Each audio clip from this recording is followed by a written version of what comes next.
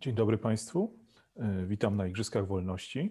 Naszym dzisiejszym gościem jest człowiek, którego nie trzeba przedstawiać, ale mimo to zrobię, oczywiście, dopełnię tej formalności. Profesor Norman Davies, historyk, pisarz, autor takich książek jak Boże Igrzysko, Europa, rozprawa historyka z historią, Powstanie 44, a ostatnio także autobiografii, która ukazała się zaledwie rok temu i z którą możemy się na bieżąco zapoznawać w języku polskim. Na razie niestety tylko. Czekamy może niedługo na wydanie angielskie. Tematem dzisiejszego spotkania ma być pytanie, rozumiem, że do dyskusji, jak się tworzy polską historię, jak się tworzy polska historia. Panie profesorze, ja zacznę może trochę przewrotnie. Czy w ogóle jest coś takiego jak polska historia? Czy ją się tworzy jakoś inaczej? Czy ona się tworzy jakoś inaczej niż historie innych narodów, innych krajów, państw? No, dzień dobry. W pewnym sensie historia Polski, jak inne historia narody, jest unikalna, ale równocześnie ma i swój swoisty przebieg i pewne podobieństwa z innymi historiami. Dlaczego chyba każdy człowiek powinien coś wiedzieć o historii własnego narodu, też bardzo ważne historie innych narodów, przede wszystkim sąsiadów. Czy Polacy znają historię swoich sąsiadów? Jak pan sądzi? Niektórzy tak, niektórzy nie. Można powiedzieć, jest za dużo narodów, krajów, cywilizacji na świecie, żeby każdy mógł o wszystkim wiedzieć, więc zawsze trzeba robić wybór. Ale trzeba powiedzieć, że historia własnego narodu ma inne przyjęcie emocjonalne niż historia innych. Dlatego trzeba znaleźć jakąś równowagę między swoją historię i własną historię, a historię innych. Ciekawe, że porusza pan problem emocji. Ja chciałem zapytać, pan jest autorem dwóch książek, które opisują w pewnym sensie całość historii Polski. Jedna, Boże Igrzysko, która ukazała się w Wielkiej Brytanii w przeddzień stanu wojennego. Druga, Serce Europy, krótsza, bardziej zwięzła, chyba 4 czy 5 lat później opublikowana, ale to są dwie bardzo różne książki. Czy uważa pan, że to właśnie różne emocje są w tych książkach? No na pewno są inne i dziękuję, bo często mówiono, że Serce Europy jest jakby skróceniem Boże Igrzysko. Absolutnie nie. To znaczy wydawcy proponowali krótszą historię, ale powiedziałem, że to jest niemożliwe. Boże Igrzysko był napisany w pewnym momencie, w pewnym stylu. Serce Europy później, jak pan powiedział, napisał Serce Europy w Japonii. Prawie bez źródła. Wszystkie źródła miałem w głowie i jak pamiętam, to był opis tradycji polskiej, które są obecne dzisiaj, czy to 30 lat temu, ale w nowym erze, ale które mają swoje korzenie w przeszłości. Więc to był inny rodzaj panoramy historii Polski. I zdaje mi się, że właśnie ten charakter emocjonalny był inny. Na przykład, nie wiem, czy pan słyszał te opinie, ale o ile Boże Igrzysko jest często nazywane, powiedzmy, akademickim dziełem, to na przykład Serce Europy, o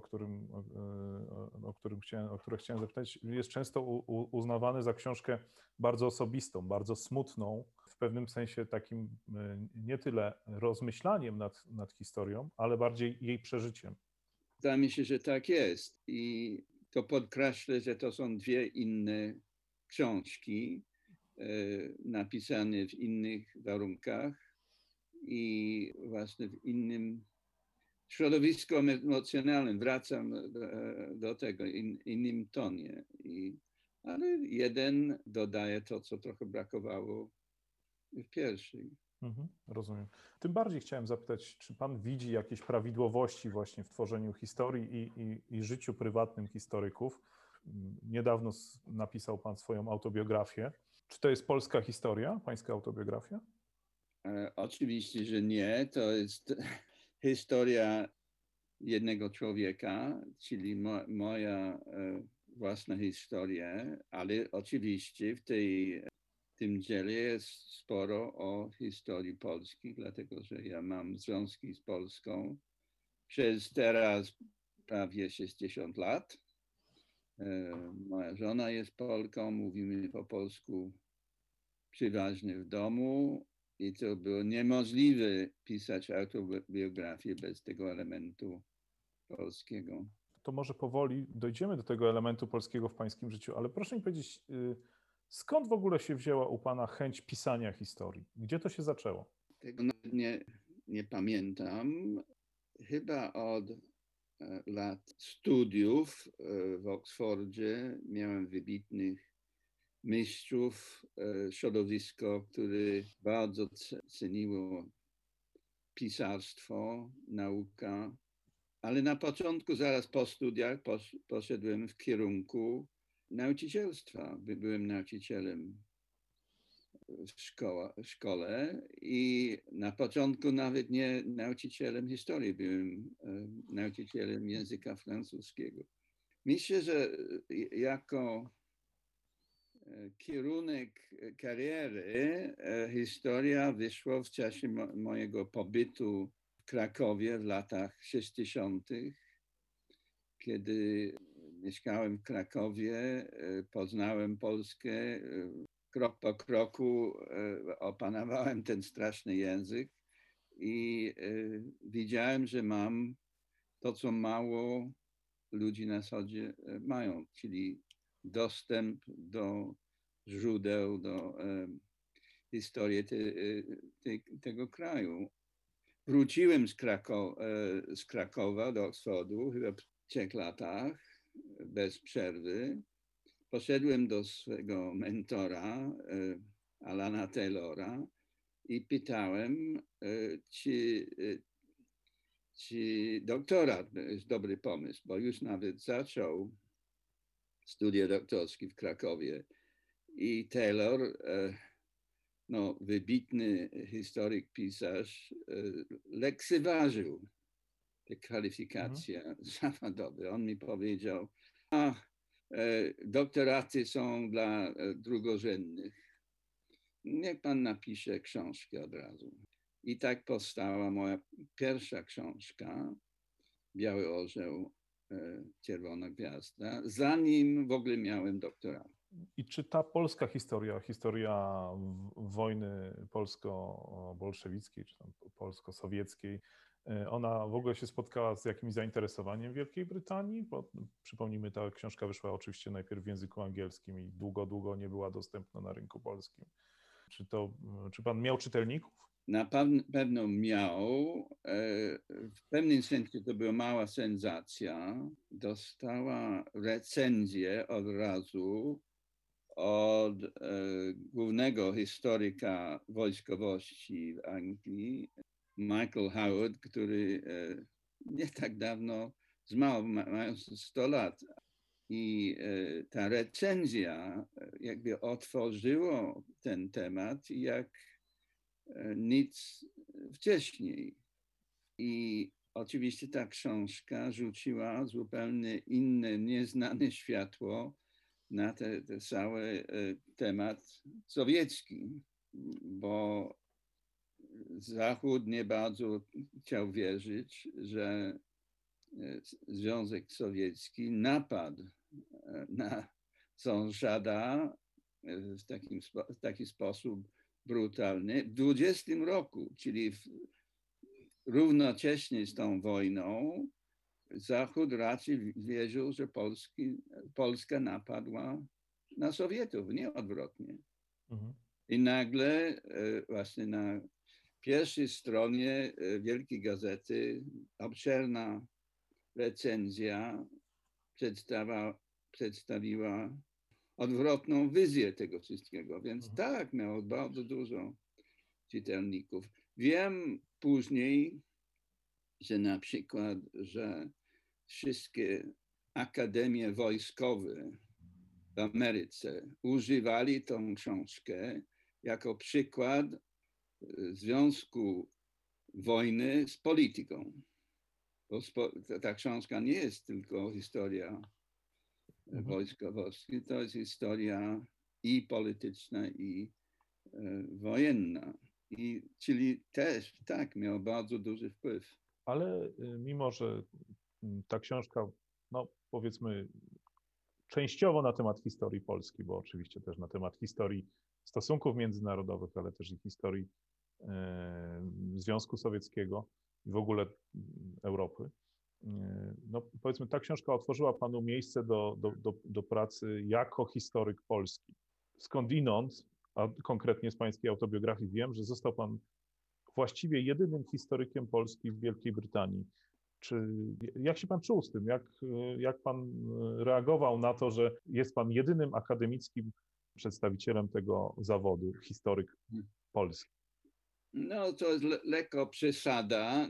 Nie byłem jedynym, ale byłem jednym z bardzo niewielu i wśród, powiedzmy, kolegów, nie bardzo koleżeńskich, ale z zawodu byli ludzie, którzy popierali, nie wiem, reżim perlowski, miał zupełnie inne wizje historii wschodniej Europy niż ja i ta moja pozycja była dosyć niewygodna, ale przeżyłem, trzymałem się do swojej interpretacji i zdaje mi się, że zrobiłem sporo dobrego, żeby trochę otworzyć publiczność do realiów na wschodzie. Trzeba pamiętać, Polacy tego nie rozumieją, ale w czasie wojny Związek Radziecki był naszym sojusznikiem. W pewnym sensie Stalin nam ratował życie.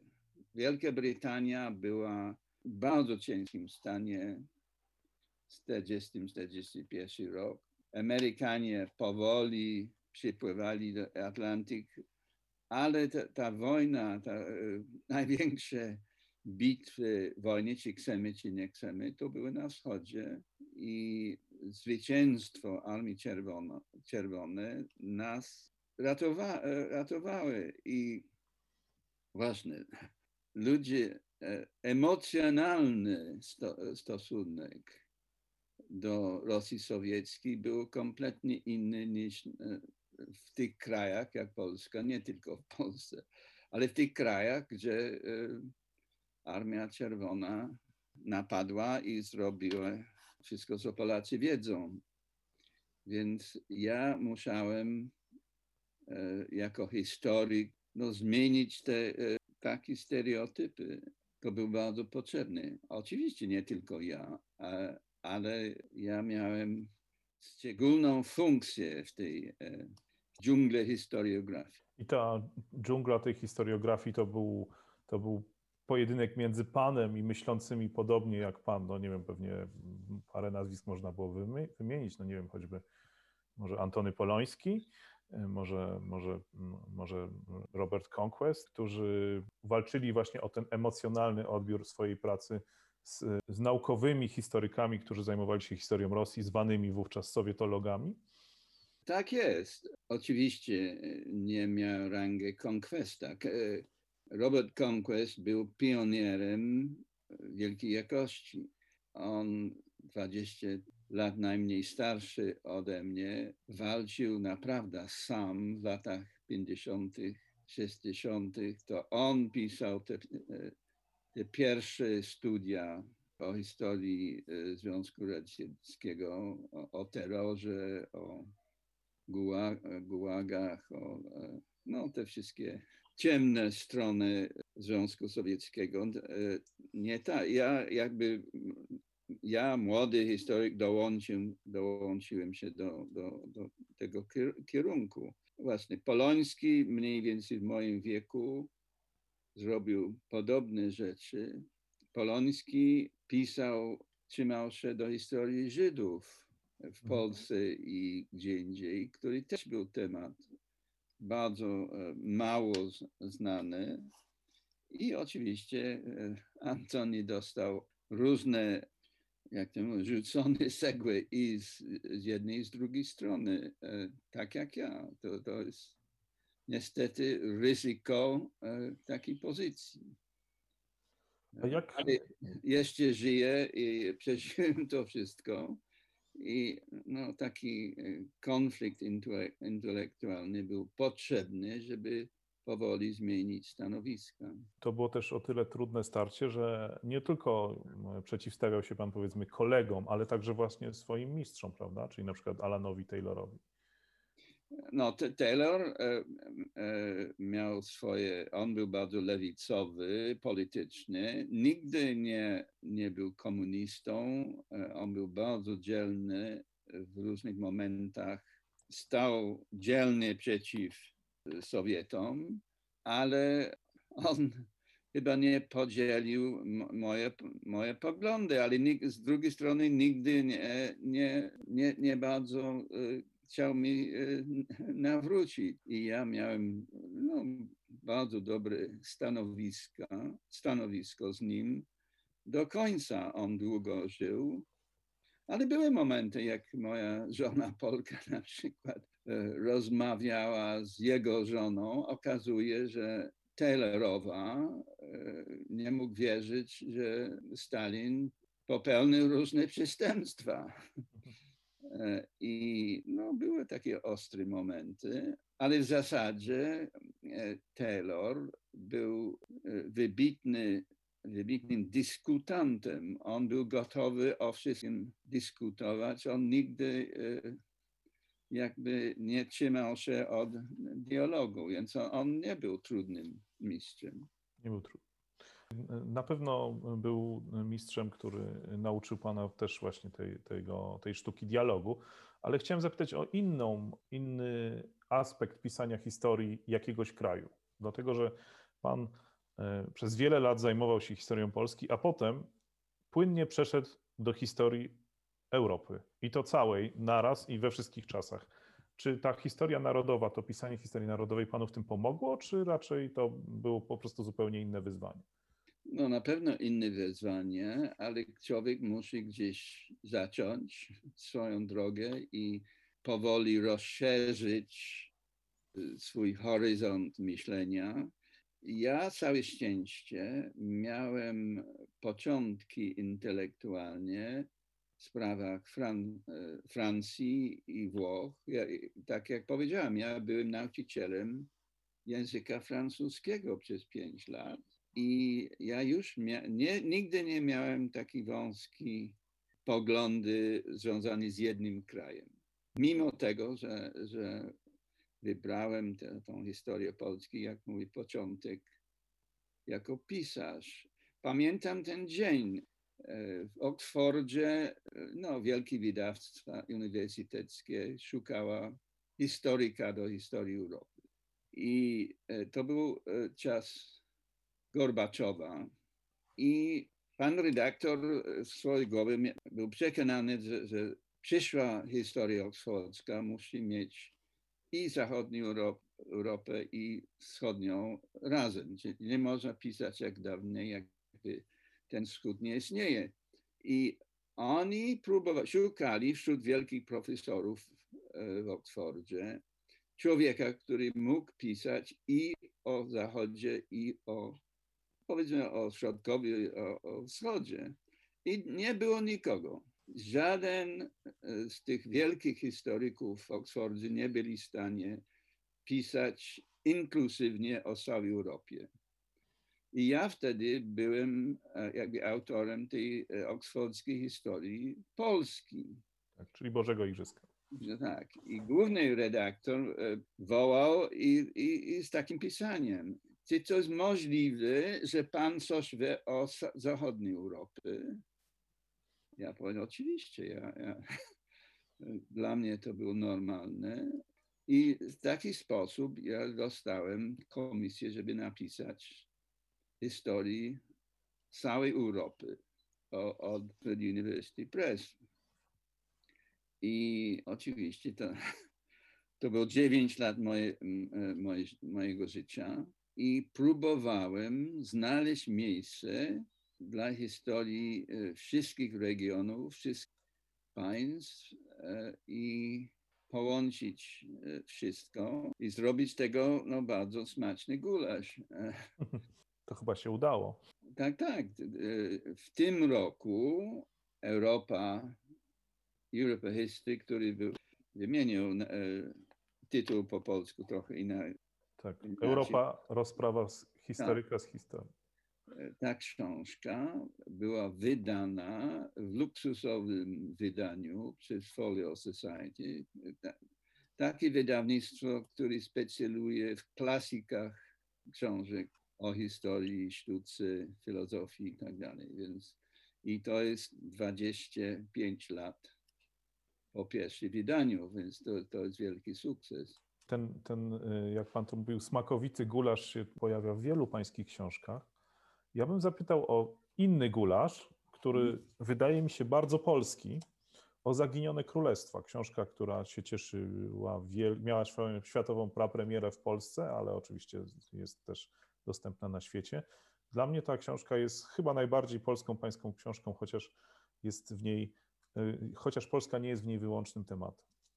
No tak, Zaginione Królestwa to jest książka, która ma, 17 albo 18 rozdziałów.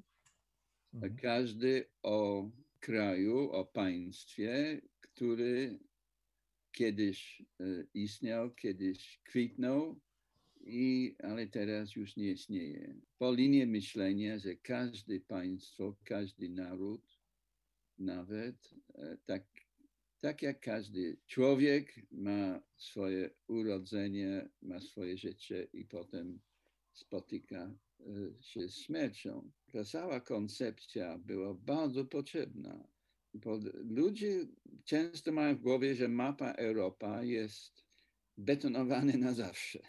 Tak. I okazuje, że na przykład państw na mapie Europy 500 lat temu ani jeden nie istnieje dzisiaj, jak się o tym myśli. I mapa ciągle się zmienia, ten kontekst historyczny ciągle się zmienia, państwa powstają, umierają, są nowe pozycje na mapie i tak dalej. Przeważnie historia jest napisana z punktu widzenia państw, które jeszcze żyją. Powstaje na przykład Cesarstwo Niemieckie przed końcem XIX wieku, potęga i każdy chce wiedzieć historię tego państwa, takie początki tego. Albo teraz Chiny, supermocarstwo, każdy uniwersytet na świecie ma swoją sekcję o historii Chin. 50 lat temu w Oxfordzie coś takiego nie było. Teraz jest masy ludzi się zajmują z tym. I ja chciałem powiedzieć, jakby wrócić do perspektywy dawnych czasów, kiedy świat był inaczej. Na przykład XVI wiek, pierwsze państwo na świecie to była Hiszpania. Największe imperium, które dzisiaj nie istnieje. I na wschodzie pierwsza Rzeczpospolita, polsko-litewskie. Największe państwo wtedy w Europie. Do momentu, kiedy Moskale przekroczyli Ural, dawna Rzeczpospolita była większa od państwa moskiewskiego. Dzisiaj ludzie mają w głowie, że Polska jest małym państwem. No proszę rozmawiać z Estończykami. Polska jest nawet dzisiaj ogromne państwo, nie bez znaczenia. Ale ja chciałem budzić te wszystkie myśli przez szereg studia o tych państwach, które już nie istnieją. I to zaczyna od Królestwo Walijskie w V-VI wieku na terytorium obecnej Szkocji i kończy się oczywiście Związkiem Sowieckim, który poszło dalej, już nie istnieje, nie tak dawno, niecałe 30 lat temu. Największe państwo na mapie świata istniało jeden moment, drugiego dnia w 1991 roku poszło siną dal. Nie istnieje, to jest historia kompletna.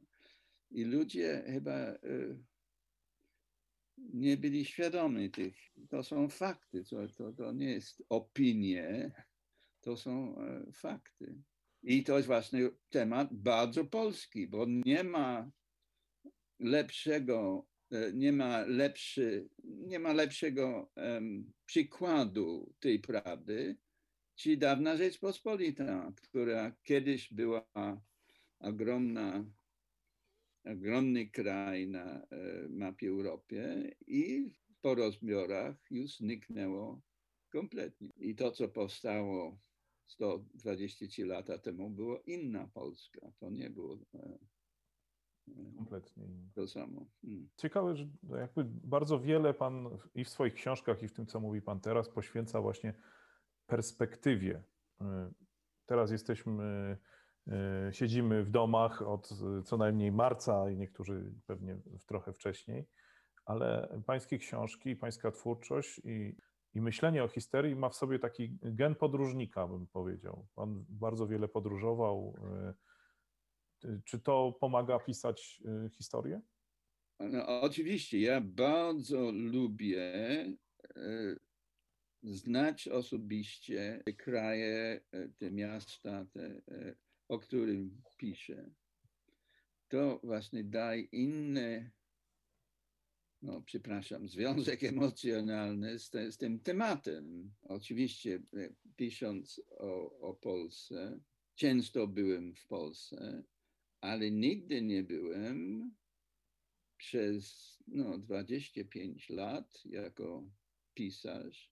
Nigdy nie byłem w Lwowie czy w Wilnie, bo po tej pierwszej książce o 20 roku konsulat sowiecki nie bardzo chciał mi dać wizy. Ja byłem wykluczony z raju i nigdy nie byłem w stanie zobaczyć właśnie te kresy wschodnie. I jak tylko dostałem wizę do ZSSR w październiku 1991 roku, czyli 1,5 miesiąca przed śmiercią tego państwa. Ale od razu poleciłem do Moskwy i z Moskwy do Lwowa. Już Litwa była zamknięta dla ludzi z Moskwy. Litwa deklarowała niepodległość, zanim jeszcze Związek Radziecki istniał. Ale zobaczyłem Lwów sowiecki w ostatnich dniach. I to był właśnie bardzo ważny moment. Zobaczył ten dzień, kiedy pomnik Lenina w Lwowie skończył jak pomnik Saddama Husseina w Bagdadzie. To był chyba początek myślenia o zaginionych królestwach. Zobaczyłem na własne oczy, jak wielkie państwo umierają. To może, nie chcę oczywiście bezpośrednio wiązać tych zdarzeń, ale może Związek Radziecki wiedział, co robi, żeby nie dawać panu wizy wcześniej. Mam nadzieję, tak. Ale oczywiście to miał różne kłopoty. Miałem kolegów z Anglii, którzy ciągle jeździli, sobie koledzy jeździli do Moskwy. I bardzo trudno było awanturować z nimi, bo taki słyszałem. Ja osobiście rozmawiałem z Breżniewiem. Pan nie wie, bo to było źródło prawdy. Ale oni byli bardzo pewni siebie i mieli swoje teorie i właśnie ja wykluczony z tego kraju, nie był specjalnie szanowany wtedy. Jedną z takich historii polsko-sowieckich też opisał pan bardzo dokładnie i udokumentował w książce Szlak Nadziei, która też jest jakimś rodzajem książki podróżniczej. Tak jest. Ja poznałem Andesowców w Anglii bardzo wcześnie. Pamiętam, że dyrektor działu książek zagranicznych w Szenganii w Oksfordzie, pan Kazimierz Michalski, był właśnie Andesowcem. On pojechał dookoła pół świata i skończył w Anglii i od niego i od tego środowiska bardzo wcześnie, właśnie zanim w ogóle pojechałem do Polski, słyszałem o tym i przyszedł 50 lat później moment, kiedy mogłem jechać do tych krajów. Pojechałem do Iranu, pojechałem do Rosji, pojechałem do Palestyny, do Włoch i tak dalej i opisałem szlak armii Andersa na podstawie wiedzy właśnie o tych terenach. Ja dalej jestem bardzo zadowolony z tego. Ja mówię album, bo więcej jest fotografii niż tekst, ale ja prawie codziennie mam listy teraz od dzieci Andersowców, od wnuków, można powiedzieć od wnuczek. Bardzo dużo dziewczyny, młode kobiety, które nic nie słyszałem o dziadku. Dziadek nie chciał mówić o tych przeżyciach wojennych, ale teraz te młode ludzie chcą wiedzieć, nawet chcą jechać tam i dużo więcej wiedzieć, szukać bardzo często groby. My o tym nie myślimy. Polacy piszą dużo o Monte Cassino, ale nie wiedzą, że więcej żołnierzy Andersa umierały w Uzbekistanie niż we Włoszech. Od choroby, od tyfusu i tak dalej. I ja bardzo szanuję tych młodych ludzi, którzy chcą wiedzieć o tym, co przeżył dziadek, czy czasem babcia, czasem całej rodziny. Liczymy na to, że ta pandemia się skończy wcześniej czy później, więc pewnie wyruszy pan w jakąś nową podróż, a może już pan wyruszył. Jakie są dalsze pańskie plany pisarskie? Czy pisze pan kolejną polską historię? Piszę w tej chwili historię Galicji, który w moim wydaniu nie jest historia polska.